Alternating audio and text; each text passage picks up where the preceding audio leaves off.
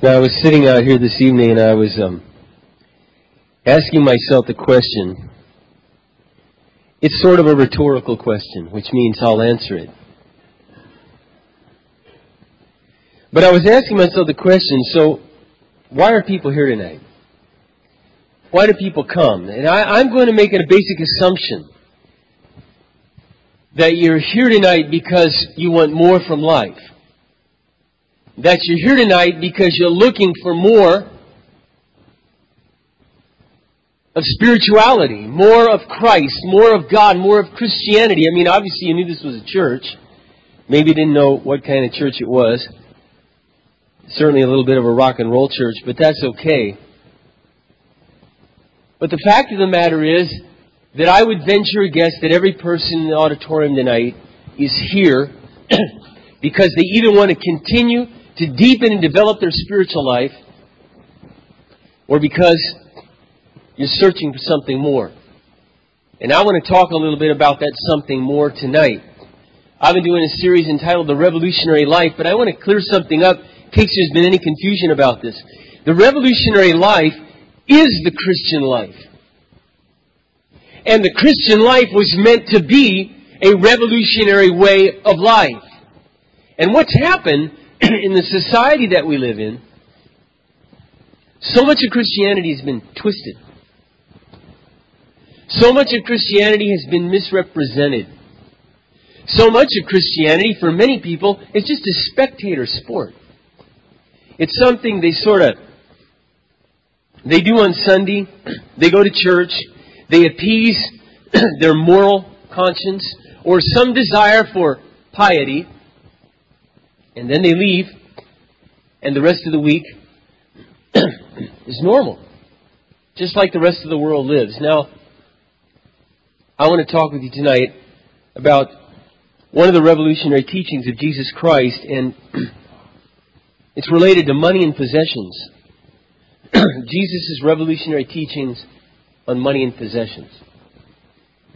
And I really believe the Lord wants to say something significant to us because my personal opinion, based on really the obvious, I will state the obvious, is that we are an extraordinarily greedy nation. And let's get even more specific. We're extraordinarily greedy people. We don't think of ourselves as greedy because we don't define greed the same way that God does. We think of greed as the corporations, particularly big oil, who fluctuate the price 25, 30, 50 cents a day. They rake in record profits. They know Katrina hit New Orleans.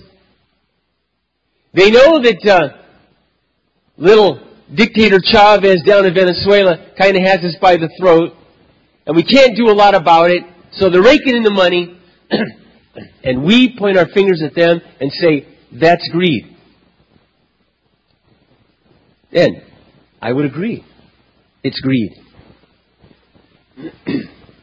But I would also agree that there's a lot more greed that God wants us to understand and free us from. Greed is enslavement. Greediness is enslavement. And we live in the single greatest debtor nation that has ever lived. I would venture a guess that at least half the people in this room are struggling with credit card debt, if not even more. Christmas is coming up. I really hope that this message tonight will avert a Christmas disaster for you. But you are going to be bombarded by the most well-oiled, well-financed propaganda machine called advertising, called the malls, and they're everywhere, and they are modern-day temples calling out to you. You need this. Come see this. Wouldn't this look good on you? And it calls out, and it calls out, and it calls out. And it's gotten to the point that for Christmas, the only way we think we can show love for others is to go in debt. Now, we don't think that way because, if you actually put it that way, you'd go, geez, Mark, I don't really believe that. But by the way we live, we really believe in. And Jesus had some very, very, very interesting things to say about money and possessions. And the interesting thing is, they're as revolutionary today as they were 2,000 years ago. Thank you very much. I appreciate it.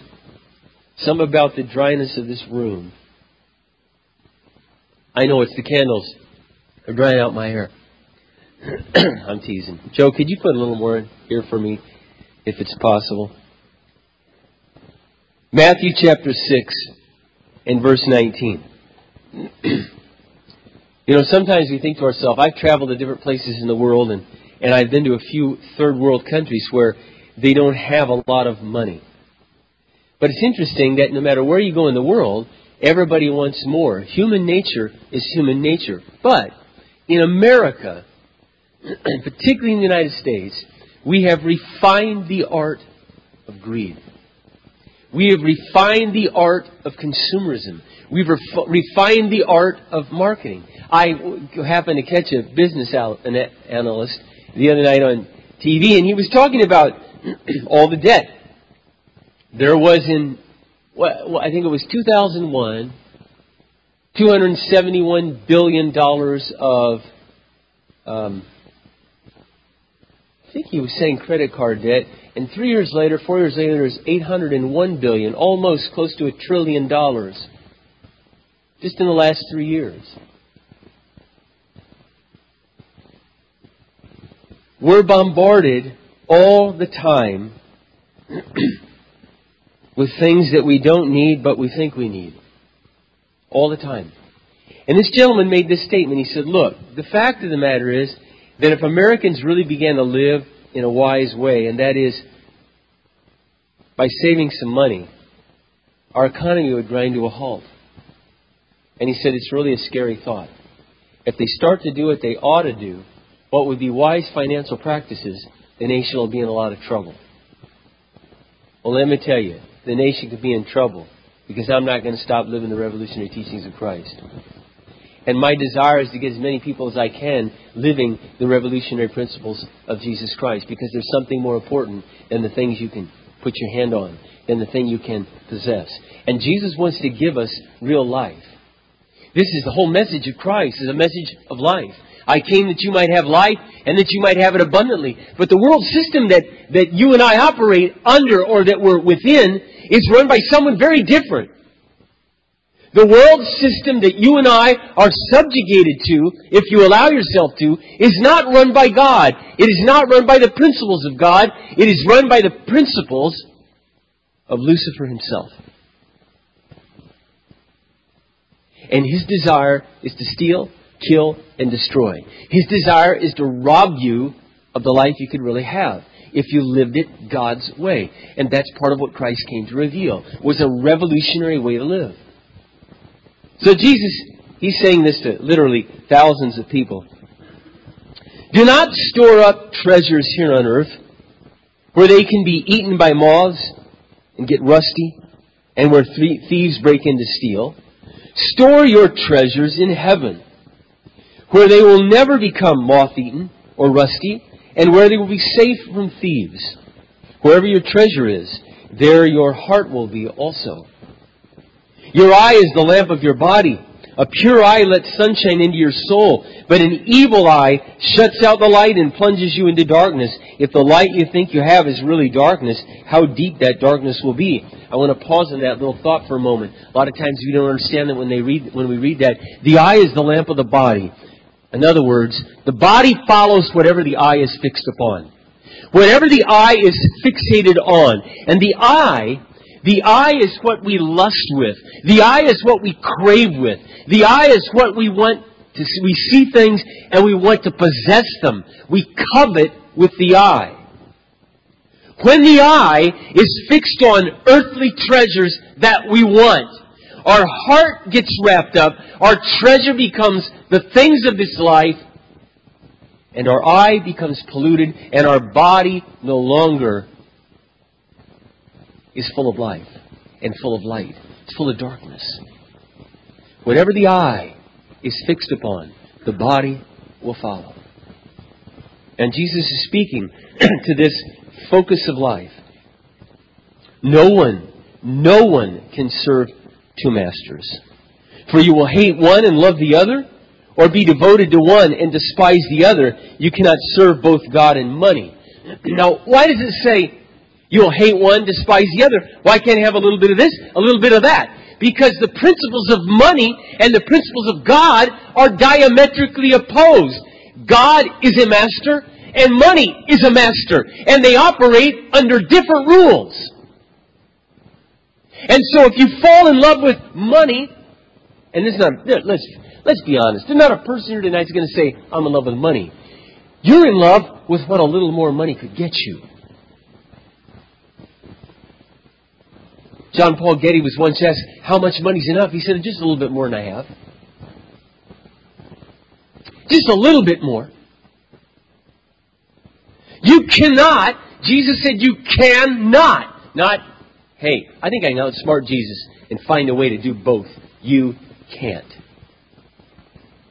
Michael Jordan thought he could play two sports well. Yeah, okay, Mike. He paid his own salary to play baseball. He couldn't hit the ball, and it was a disaster. Mike went back to what he did best. But it's tempting, isn't it? Deion Sanders tried the same thing. He was a little bit better at it. But with God, you cannot serve God and money. Money is the master of this world. Money is the master of this world. And you cannot serve both masters. So I tell you, don't be all caught up and worried about everyday life. Whether you have enough food, drink, or clothes. Doesn't life consist of more than food and clothing? Look at the birds. They don't need to plant or harvest or put food in barns because your Heavenly Father feeds them. And you are far more valuable to Him than they are. Can your worries add a single moment to your life? Of course not. And why worry about your clothes? Look at the lilies, how they grow. They don't work or make their clothing. Yet Solomon in all of his glory was not dressed as beautifully as they are. And if God cares so wonderfully for flowers that are here today and gone tomorrow, won't He surely care for you, oh, you of little faith? And that's what it comes down to, and we'll get to this in a minute. It comes down to our faith. It comes down to, we really believe God is a great provider. It comes down to, we really believe, and are we really willing to risk in this revolutionary life, which is real Christianity, trusting God?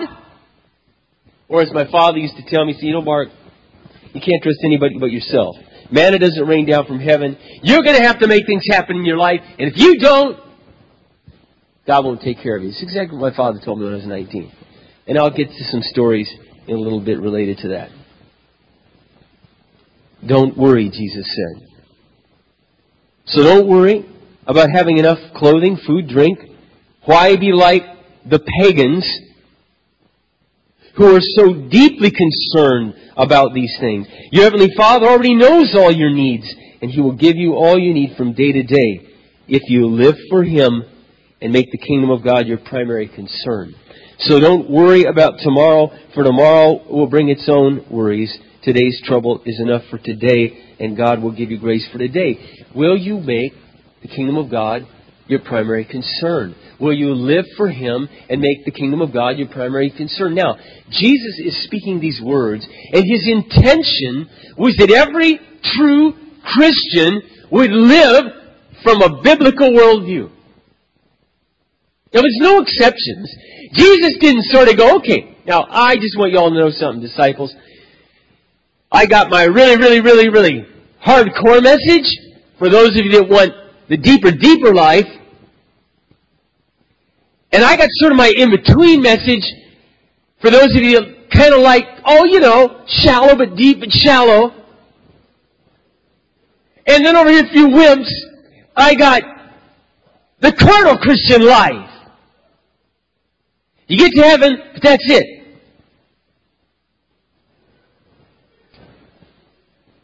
I mean, but you know, we live that way. That's the way the whole Christian life in America is tiered. There are relatively few, but there are a few. I would say they number in the millions. Probably not beyond 10 million in the United States out of 280 million people who truly want to live the teachings of Jesus Christ. And then there's probably another 80, 90 million who simply are content to carry a big old Bible, under their arm to church. And they got their notebook, their King James Version usually, or the New King James.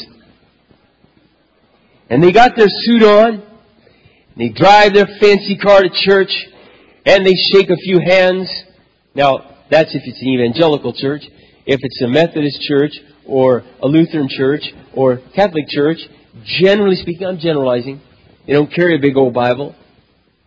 But they walk in, they hear a nice little message about environmentalism, or no more nukes, or quit cutting down trees. Really, I'm serious, there's all brands of churches in the city. You get whatever you want. I'm just telling you a few of them. Or there's some, God loves every faith. Every faith will get you to heaven. And it's nice and it's wonderful. And then they get in their car and they go home. And then the process of getting divorced from their spouse. Or the kid is a cutter. Or the kids are high or on drugs or can't stand mom and dad. And the family is absolutely shattered and broken. And it's a reality. Some of you grew up in that environment. Many of you grew up in that environment. I am not exaggerating what I am saying tonight. If anything, I am understating the issue. Jesus had one message. He didn't have two, he didn't have three, he didn't have five. He had one central message, and that is live the will of God as a lifestyle. Live the revolutionary Christian life. Live it in every century, in every generation, in every era. My teachings apply to the realities of your world. Not just the ancient world. These weren't just for a few, like you 12 guys, you live them. These are the words of God. For a radical new community made up of revolutionary men and women who have been bought by the blood of Jesus Christ, whose allegiance is to the King of Kings, and who are willing to die for His cause and live a life of radical sacrifice for the purposes of God. Now, I don't know about you, but I don't want what I see going on. I want the revolutionary life. I want the reality of Christ in my life. I don't want to read about it, dream about it. I want to live it. I want to participate in it. And that is what I've been doing for 30 years. And that's why I'm here tonight talking to you about it. If I had not been involved in it for 30 years, I would not open my mouth about it tonight. But I can tell you for a fact that God can do and will do things in and through your life if you'll let Him that you'd never dream. If you're willing to live the will of God as a lifestyle. And it relates so much to our money and possessions. Do not lay up treasure for yourself on earth. God's not against treasure. He just tells you not to lay it up here, but to lay it up in heaven. That has ramifications. We'll talk about that in a moment. So we see here that Jesus is trying to give us... And take that on. A whole different way of life than what we see our forefathers. You know what the book of Peter tells us? It tells us, for the time is far done for us to live the feudal way of life handed down to us from our forefathers. The feudal way of life. Now, let's just be honest. How are most of our relatives living? Certainly they brush their teeth like we brush our teeth. They eat food like we eat food. But you know the difference between the righteous and the unrighteous? You know what Proverbs says? Proverbs says the righteous man eats to live. The wicked man lives to eat. Do you see a big difference there? That's a big difference. That's a big difference. If you take a long, hard look at America right now, you've seen the news stories. Please don't shoot the messenger. It's pretty obvious we have a problem in this country with eating. You know why? We don't really care about the starving world around us. All the extra calories that we take in that could be shared with others. It's about greed. It's about our want for more. We want more. We want more. We want more. We eat far more than we need. Most people possess far more than they need because it's way past what I need. It's about what I want. What I want. We've crossed way over into the land of luxury and extravagance years ago. And that's the land we want to live in. Jesus and the apostles and the early church did not live in that land. They lived with different principles. They lived with different values. And God wants those things to still apply to you and I today. In Luke chapter 16, I don't have time to read this whole passage, but I will explain it to you, but you can absolutely confirm these passages reading them yourself. Jesus tells a story about this man. He's called the shrewd manager. And he worked for this guy, and the guy he worked for found out he was cheating. And so he's going to fire him. This guy happened to be in charge of the money and the bill collecting for the company of his boss, the owner. So he went to the people, let's just pretend that he sold heating oil to businesses. So he goes to the business. He goes to Bob over. He says, Bob, he says, listen, George, the owner, is going to fire me. He says, but I still have a little power left. And you bought 500,000 barrels of heating oil last year. I'm going to change that bill right now to 200,000 barrels of oil. How would that be with you? Great! So he cuts his bill less than half. Then he goes to Tom. Then he goes to, Bob. And then he goes to all these other guys. When the owner saw what he did, this is what Jesus said. He commended the manager because he was so wise. And then Jesus said, the people of this world are wiser than the children of light with regard to the use of money. So then, and what was this man doing? This man was reasoning. He said to himself, I'm too proud to beg. I can't dig ditches. If I don't make some friends for myself who will give me some handouts because I saved them so much money, I won't survive. Jesus commended him. But then he said this. He said, use your money to win friends for yourself so that when your money fails, your friends will welcome you into eternal dwellings. What is Jesus saying? And then you know what he goes on to say? For he was faithful in a little thing, will be faithful in much. And he was unrighteous in a little thing, will be unrighteous in much. And if I cannot trust you with someone else's money, why would I give you true riches? True riches are people's lives. Jesus is saying part of what you and I are to use our income for is to fund things to win other people to Jesus Christ. So when this world fails, it's all gone. All our money's gone. Our treasure is in heaven. And when we pass through the other side, there's Samantha and Mary, Tom, John, Robert welcoming us. Do you remember that meal you bought me that time you took me out to lunch?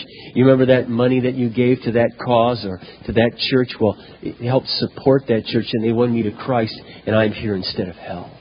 Do you get it? Do you understand? Let me put it another way that maybe will make sense.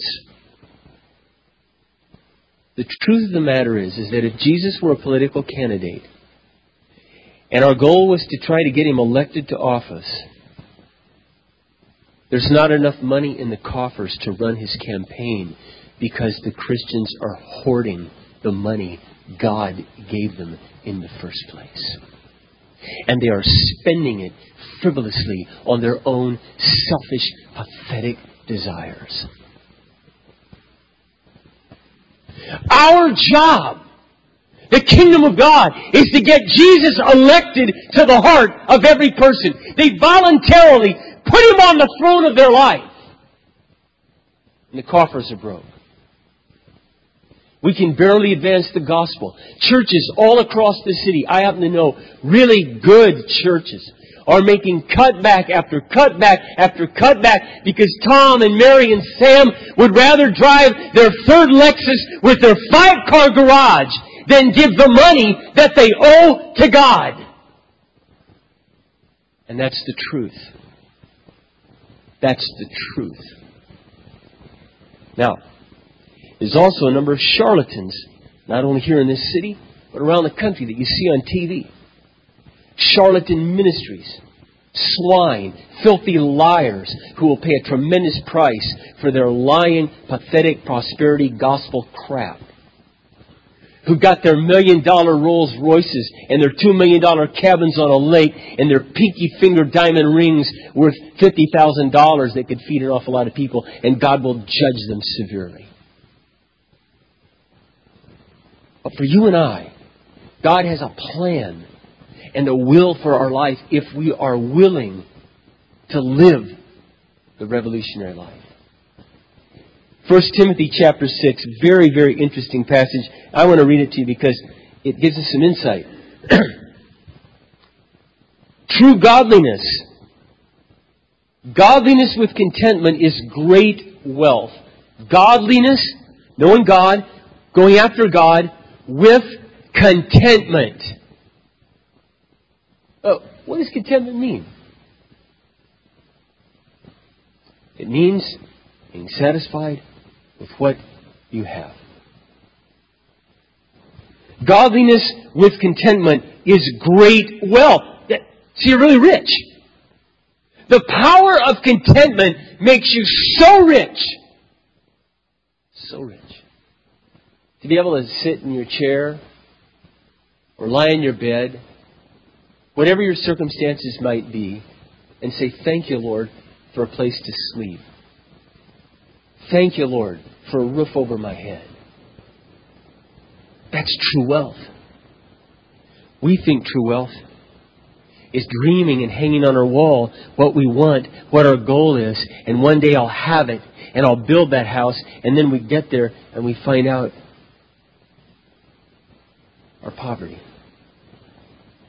See, in the kingdom of God, everything's the opposite of the world. It's all the opposite. Godliness with contentment is being really rich.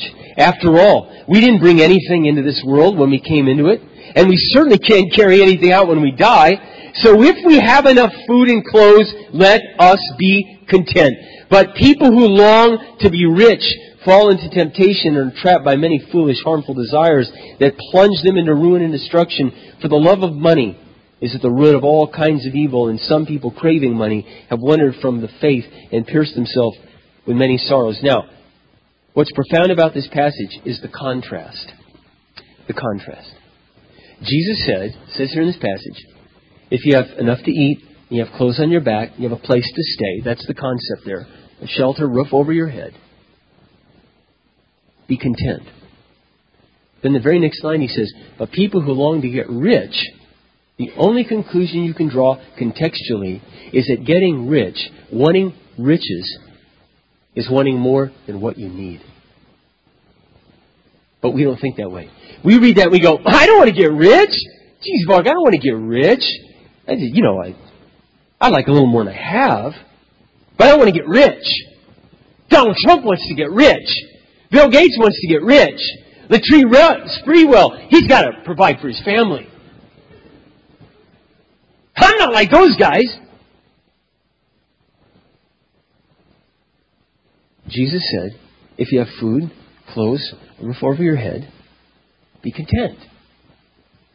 Now, I'm going to try to get to the realities of what this means in our modern world. And I want to explain this in a few moments, but I want to just interject this. This does not mean if your car breaks down, there's not time to go get a different car.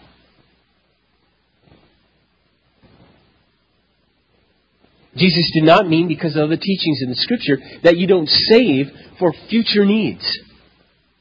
The problem is, we are so addicted to spending our money, we don't even have any money to save. And because we don't save, and we're so addicted to spending, we don't have money to be generous, as the Bible commands us, and share with others. Because we have nothing to share.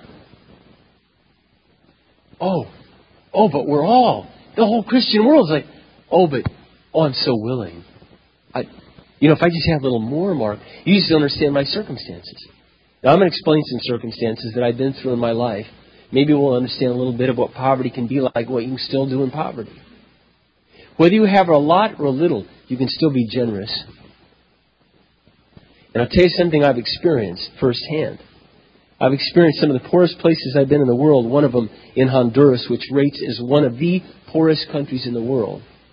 Some of the most generous, happy people in my life. Some of the most generous, happy Christians in my life, and they barely have anything. Lastly, this verse, look at this, what Jesus says. Tell those who are rich in this world not to be proud and not to trust in their money, which will soon be gone, but their trust should be in the living God, who richly gives us all we need for our enjoyment. Tell them to use their money to do good. That's the command for excess money. Beyond what we really need. Do good with it. And in doing good with it, you're investing it in heaven, and you're going to die a very rich person. But if you use all that extra money beyond what you need here for you, you're going to die a very poor person. And not only you're going to die poor and that there will be no eternal wealth waiting for you, you will be an impoverished soul. The quality of your life that you've lived will be impoverished. Tell them to use their riches to do good. They should be rich in good works and should give generously to those in need, always being ready to share with others whatever God has given them. By doing this, they will be storing up their treasure as a foundation for the future, so they take hold of real life. It's everything I just said. Real life. The generous person takes hold of real life. What does the Bible say? That Christ, though He was rich, through His poverty, we became rich. Though He was rich, He became poor, that through His poverty we might become rich. That's the example Jesus set for us. In Mark chapter 4, verse 18, I won't read it, but it's the last verse I'll quote, and then we got some things I want to go through, practical things for you to think about. Mark chapter 4, verse 18, Jesus gives this story of the sower and the seed. And you may have experienced it in your life. You've come to Christ, you've started to grow, but the worries of life, the desire for other things, the lure of wealth, Jesus said, and the desire for nice things grows up in your life and chokes the Word of God, and you become an unproductive, fruitless Christian. I want to have you raise your hand, but ask yourself, is that the reality of your life? It's the reality of countless millions of people in this nation. The desire for nice things. Man, it just can grab you. You can be sitting there, minding your own business. Maybe you're watching the news, checking on the weather, and the next thing you know, you're bombarded with images that are completely designed to play on our lust for more. Our lust is not just about sex. That's just one little itty-bitty thing we can lust for. I'm going to say something that's really going to get me in trouble tonight, but I just have to say it. There's an awful lot today being said about men and pornography. And I'd be the first one to commend people who are seeking to free men from that addiction and are speaking out against it, because it's a scourge in this nation. But ladies, lest you think you're off the hook, and nobody's had the guts to say this, you know what I see? Your major issue is shopping. And you just think that, we can just stroll through the mall, kill some time, and it just fuels our lust for something. As Tammy Faye Baker said, shopping soothes my nerves. Well, pornography soothes men's nerves. Lusting after women serves their... Who are they hurting? They're not actually involved with the real woman. And we go out, and I'm not saying there's not a time to shop for what you need, but any retailer worth their salt will tell you we make most of our money because of your impulsive buying. You know it, and I know it.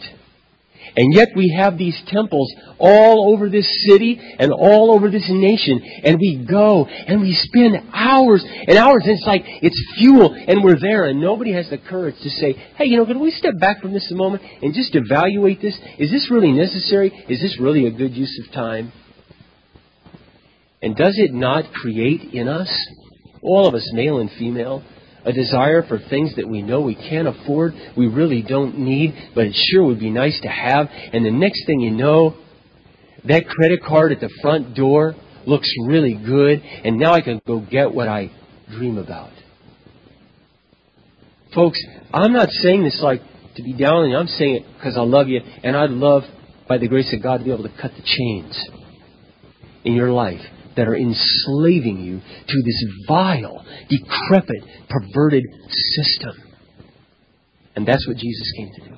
He came to set us free. If the Son sets you free, you're free indeed. And you shall know the truth, Jesus said, and the truth will set you free. If you're willing to embrace the truth, if you're willing to come into the light, God can set you free.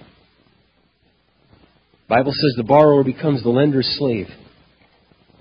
Let me go through a few practical things for today in the modern world. See, Jesus' teachings should affect our choices. That's the first thing to understand. Jesus' teachings should affect our choices in life. Not just, we sit around and we like to argue about doctrine. Christianity should affect my life choices.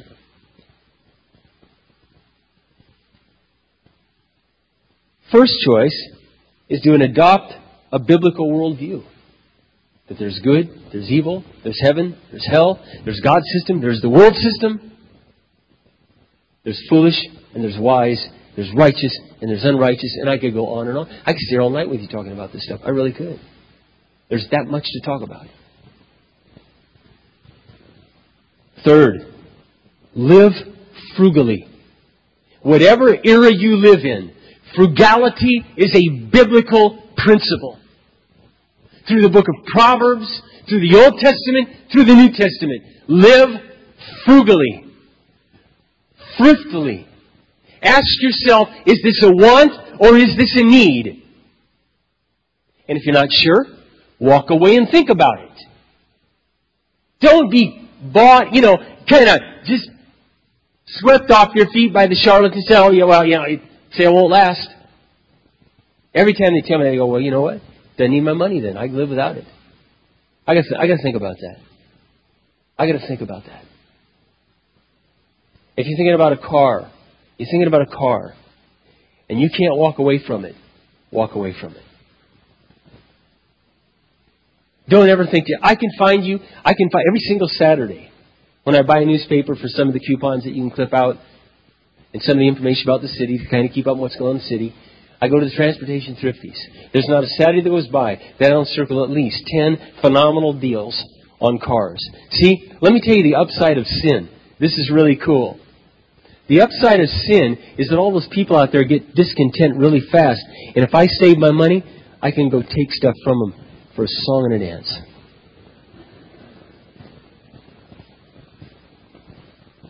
I saw recently a 2002 car with 48,000 miles on it. I called the people. Car gets 40 miles a gallon. They want $3,000 for it. That car right now is selling for $15,000.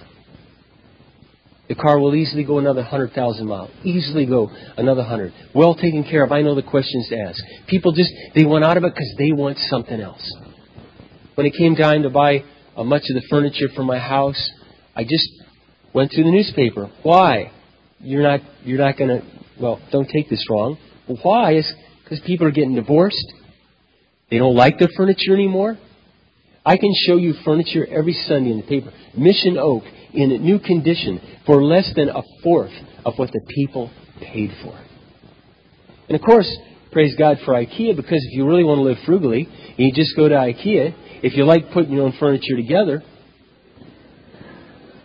which I don't, but if you did, you just put it together and you got some good furniture. IKEA is kind of the Walmart of the world for furniture.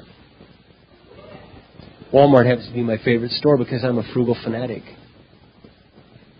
I'm a frugal fanatic. You see, that's how you give yourself a raise.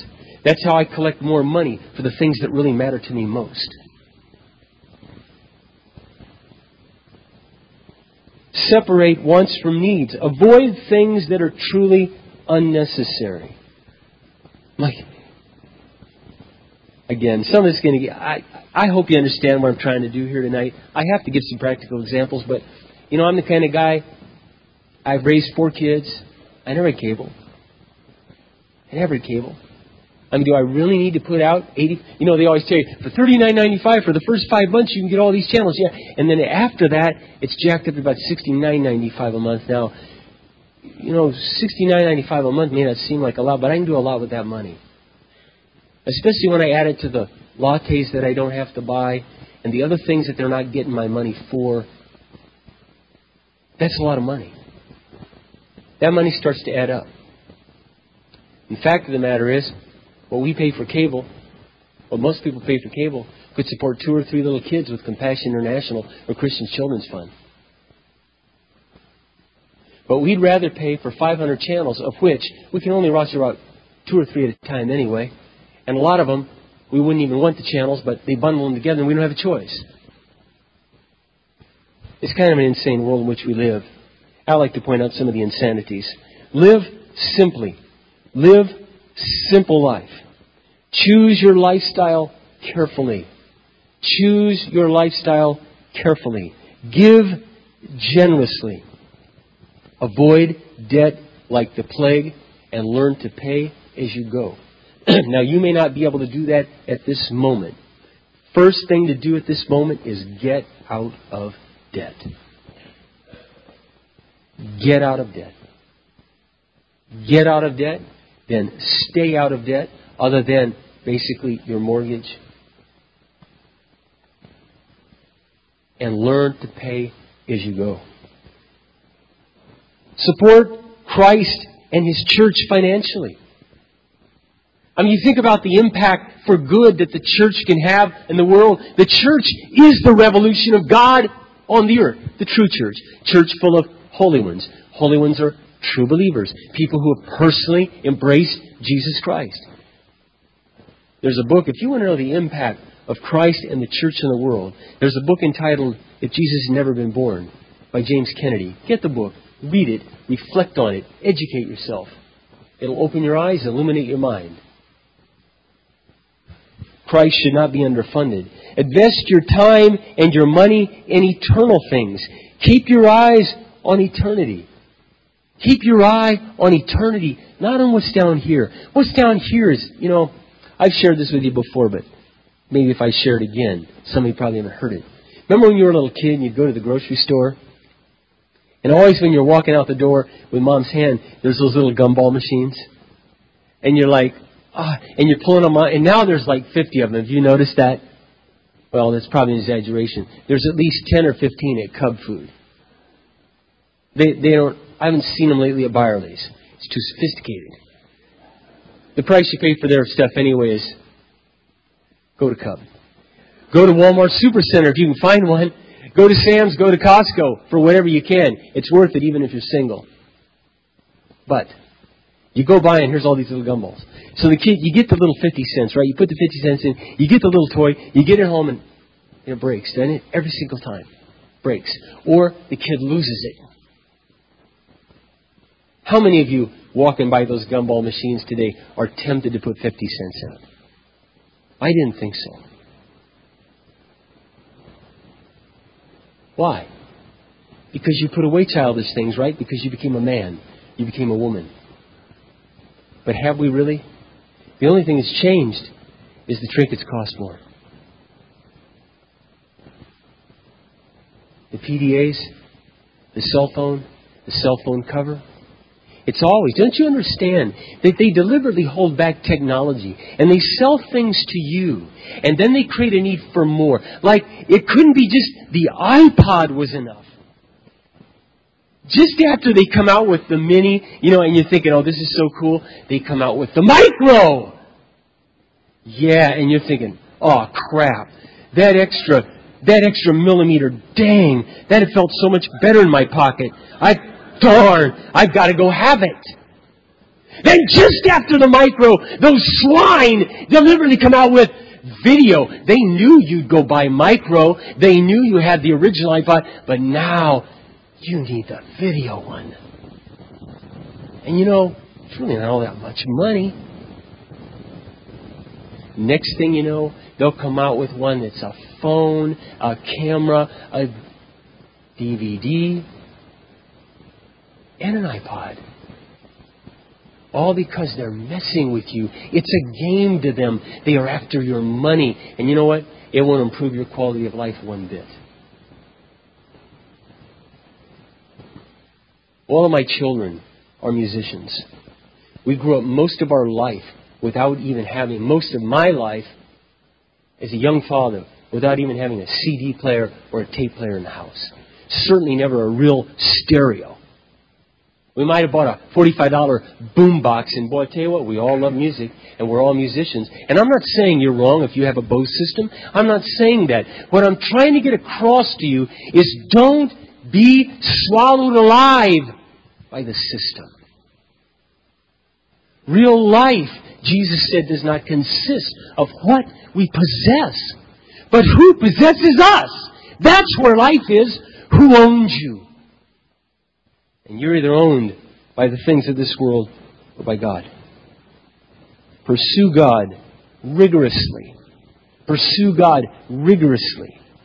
Always underline this. Always live below your means. I bought my first home in 2000. And when I was going to get the loan, because you got to get the loan and all that kind of stuff, because I didn't have $100,000 sitting around. I went to the loan guy, and he said, well, first we got to check your credit history, Mark. I said, okay, so, I've never looked at my credit history. Just paid my bills. So he checks, he calls me up, he goes, well, let's see, Mark, I've been doing this like 30 years, and I've seen like 5 other people have credit history like yours.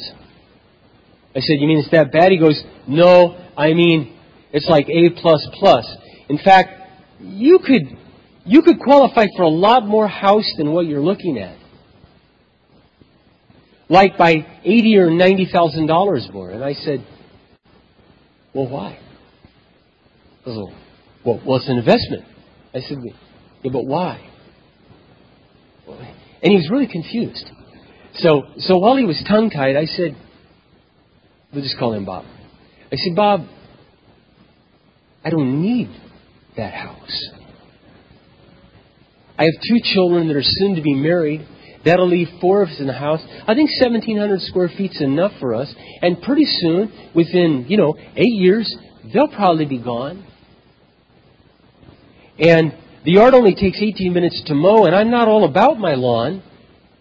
And besides, the house is now worth $70,000 more than I paid for it. Why do I want more? Well, Mark, because you can have it. I said, that's why you and I live different lives. When I went to buy appliances, I already told you some of this story, but I was buying these appliances because a couple of them, one of them broke, the other one was getting ready to break. They were 17 years old, and I thought, I'll just buy them all from one place at the same time, have them put in, slick, cool, be a done deal. They'll give me a good deal. So I got this flyer that came from Home Depot, and I found the fridge, the stove, and the dishwasher for approximately $1,100. All fit exactly, the right color, they all matched, they'd meet our needs.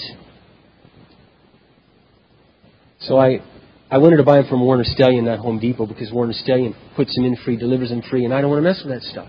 I got other more important things to do. So I went in to see the place and see these and showed the lady the ad, and she goes, well, yeah, we have those. She showed them to me, and she looked at me and my wife, and my wife was with me. She goes, but do you mind if I show you this stove over here? I said, No, that's fine. So we walked over and she shows me the stove and it's $850. I said, well, can I ask you a question? She said, sure. I said, does this stove with the 52 different settings make a baked potato better than this one? Really, because actually, for years, once a week, one of our menu items in our home is baked potato. Has been for years. I have a very, very, very, very, very simple diet. I eat the same things almost every week, every day, all the time. I really do. I mean, this whole about, oh, you need variety. Look, just get a few fruits and few vegetables. It doesn't have to be extravagant. I'm living proof it doesn't have to be extravagant. She looked at me funny and she said, well, yeah. I said, well, then I'll take that one because it's $500 less. And you've already told me that this one will last about 15 years and this one will last about 15 years. This one has bells and whistles we will never use. I do not need, and I certainly do not need the status. I didn't say this, but I'm already a prince. I'm already the king's kid. Where I'm going to live someday, you won't believe. I really don't need to prove anything with your $850 stove. Do you understand what I'm saying? Do you understand what I'm getting at? And because I chose those appliances, I still have thousands of dollars left in my bank account that I'm saving for other things that are needed, that I know are going to be needed, like shingles on the roof, or like a car that's going to need something to it soon, so I don't get caught, figuratively speaking, with my pants down. I want to be ready. Live below your stream of income.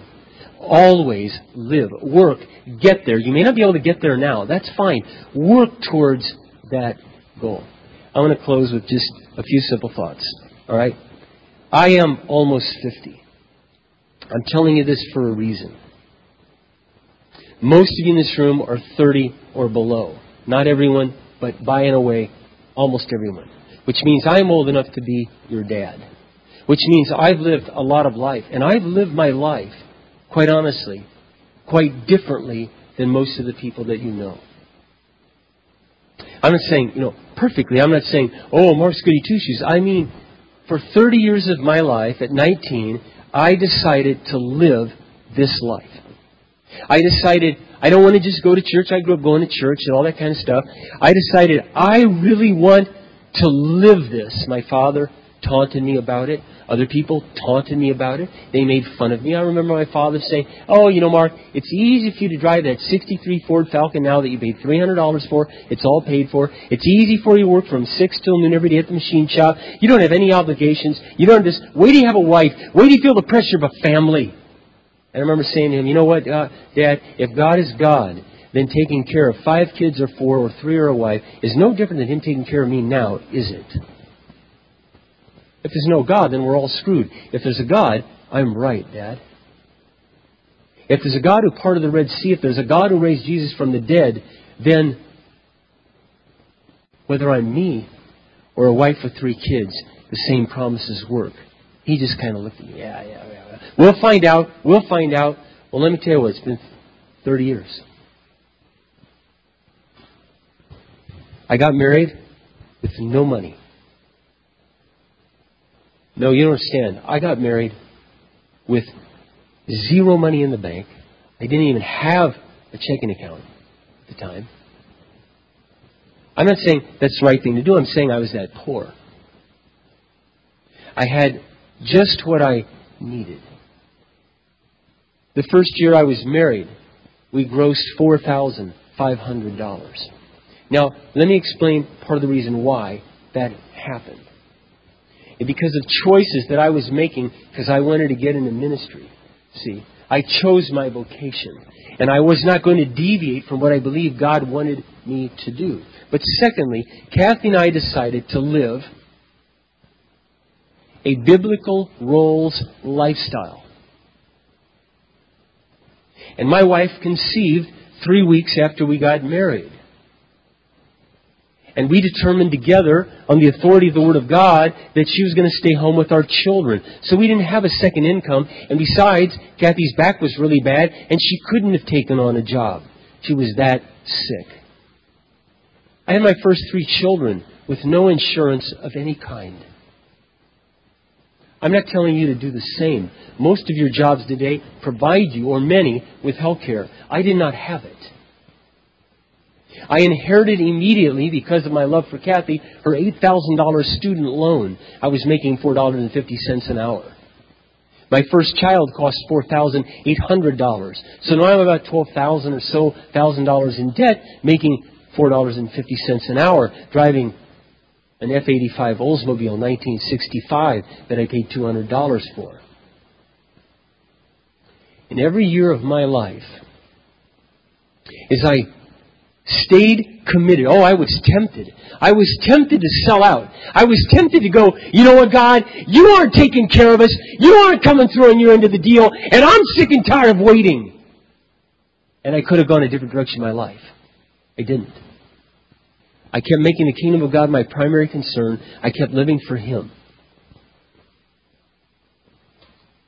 And one day, God provided us a mobile home to live in. Free. Someone gave it to me. The lot rent was $70 a month, $73 to be exact. It wasn't a fancy mobile home. It was, none of the windows would open. It was in the ghetto court in Ames, but it was a home, and we made the very best of it. And the carpeting that I put in Celeste and Jeremy's room, I got out of a dumpster. It was new carpeting. It was carpeting samples. And I took them home and I stapled them to the floor. I made little crib-sized bunk beds out of 2x4s I found in another dumpster. And we lived our happy little life there. And each year, we just kept seeking the Lord. We just keep seeking the Lord. Every one of my children went to college. Didn't cost me a dime. And God is taking care of every single one of them. God has taken care of every single need we have. I bought my first house just a few years ago, and in about 10 years, it will be paid off. Because I went on the fast plan. I don't want them to get a lot of my money. And I got a 4.6% interest loan because I decided to pay it off soon. I've never been to college. I wasn't born with a silver spoon in my mouth. In fact, when we got married, one side of the family hated my guts and gave us nothing. And my side of the family gave me $300. And then my father left my mom shortly after that. My honeymoon, I only went on one because of the money that was in the envelopes. And Kathy and I decided there's no money in the envelopes. We won't go anywhere. We'll just go to our apartment. A friend loaned me his car to go on my honeymoon. Now, can you plan wiser than that? Sure you could. Some of you prepared better. Some of you went to school. I was living in a different time. It was a different set of circumstances. What I'm trying to illustrate to you is this. I think it's safe to say, and I mean this in all humility, that I have and have had and experienced what most everybody I meet wants. A meaningful life, a wonderful wife, and wonderful kids. They grow up to love God and love you and are straight-laced and doing the right things with their life. By all practical rights, if you looked at the way the world does things, I should never be where I am today. I am here today because God kept His word, because I stuck to the path. I made the will of God my lifestyle, and I made the kingdom of God my primary concern.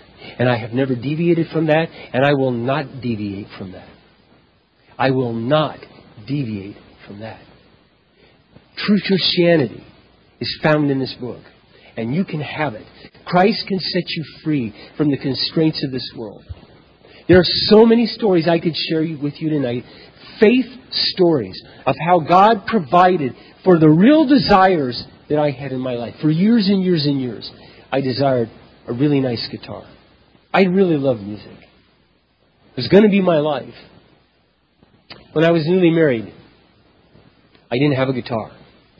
And I found this oak table and chairs at this old estate sale, and I bought it, and with my brother, I refinished it, and it turned out really neat. And we ripped off the laminated top, and underneath were pieces of knotty old oak. And so we sanded it and then varnished it, and it was very cool, rough. You just couldn't see a table. Now they make them like that. They put holes in them. But this was unique. About 3 years later, Kat and I were going to move to the place we were going to rent, had a table and chairs. And a friend of mine, he had a guitar his wife didn't play. So I traded the table and chairs for this guitar. It was just a $150 Yamaha. But I always dreamed of something nicer. But I just kept following the Lord. I just left it to the side. And about 5 years ago, someone gave me, they didn't know they gave me this, a $3,000 handmade Koa wood classical guitar, which is just the kind I play, a nylon string. I don't play the steel string. Koa wood can only be gotten when a koa tree falls in Hawaii and guitar companies make a bid on it because it's an endangered wood. And then 2 years ago, one night someone knocked on the door. I went out. I hadn't said a word to anybody about a guitar. And there on my porch is a brand new Taylor. And with that brand new Taylor classical, I made a CD that in a few weeks I want to give to you as a gift. And every aspect of that CD, I always dreamed maybe someday I could do something like this. The songs were a gift to me from God. The guitar was a gift. The artwork was a gift from a friend. And another friend, a brother, stepped forward and said to me, I didn't say a word about this. He said, Mark, here's the money to pay for all the production of the CD. I could stand here tonight and tell you story after story after story after story of God's provision. But I won't tonight. Will you dare to go after that life? You have a chance. You have a chance right now as a young person to make different choices than your friends or than your relatives. You have a chance. Will you take it? Will you take it? Because God has this extraordinary life just waiting for you. Let's pray. Father, we thank you tonight for your goodness, for your incredible blessings. You know, Lord, everything we have, every single one of us, everything we have, it's a gift from you. It's a gift from you. Every talent that we have, our eyes, our ears, our mouth, the personality that we have, the hands that we use to work with every day, the air that we breathe, the blood in our veins. I can honestly say, none of it I deserve, none of it I earned. You've given it all to me, and I offer it back to you as a living sacrifice, Lord, to say thank you for what you've given to me.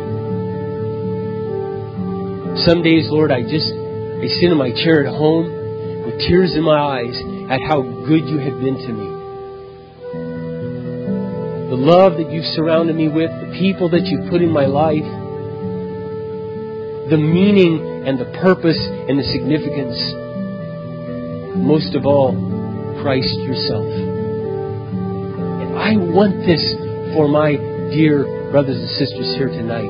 You want this more than I could ever want it for them. But they have to want it. They have to step out. They have to decide, I'm getting out on the boat and I'm going to walk on the water. The rest of the world stays in the boat. I don't want to be in the boat, Lord. I want to be on the water. I want that life of faith. I want that revolutionary life. I want a life that's invested in eternity.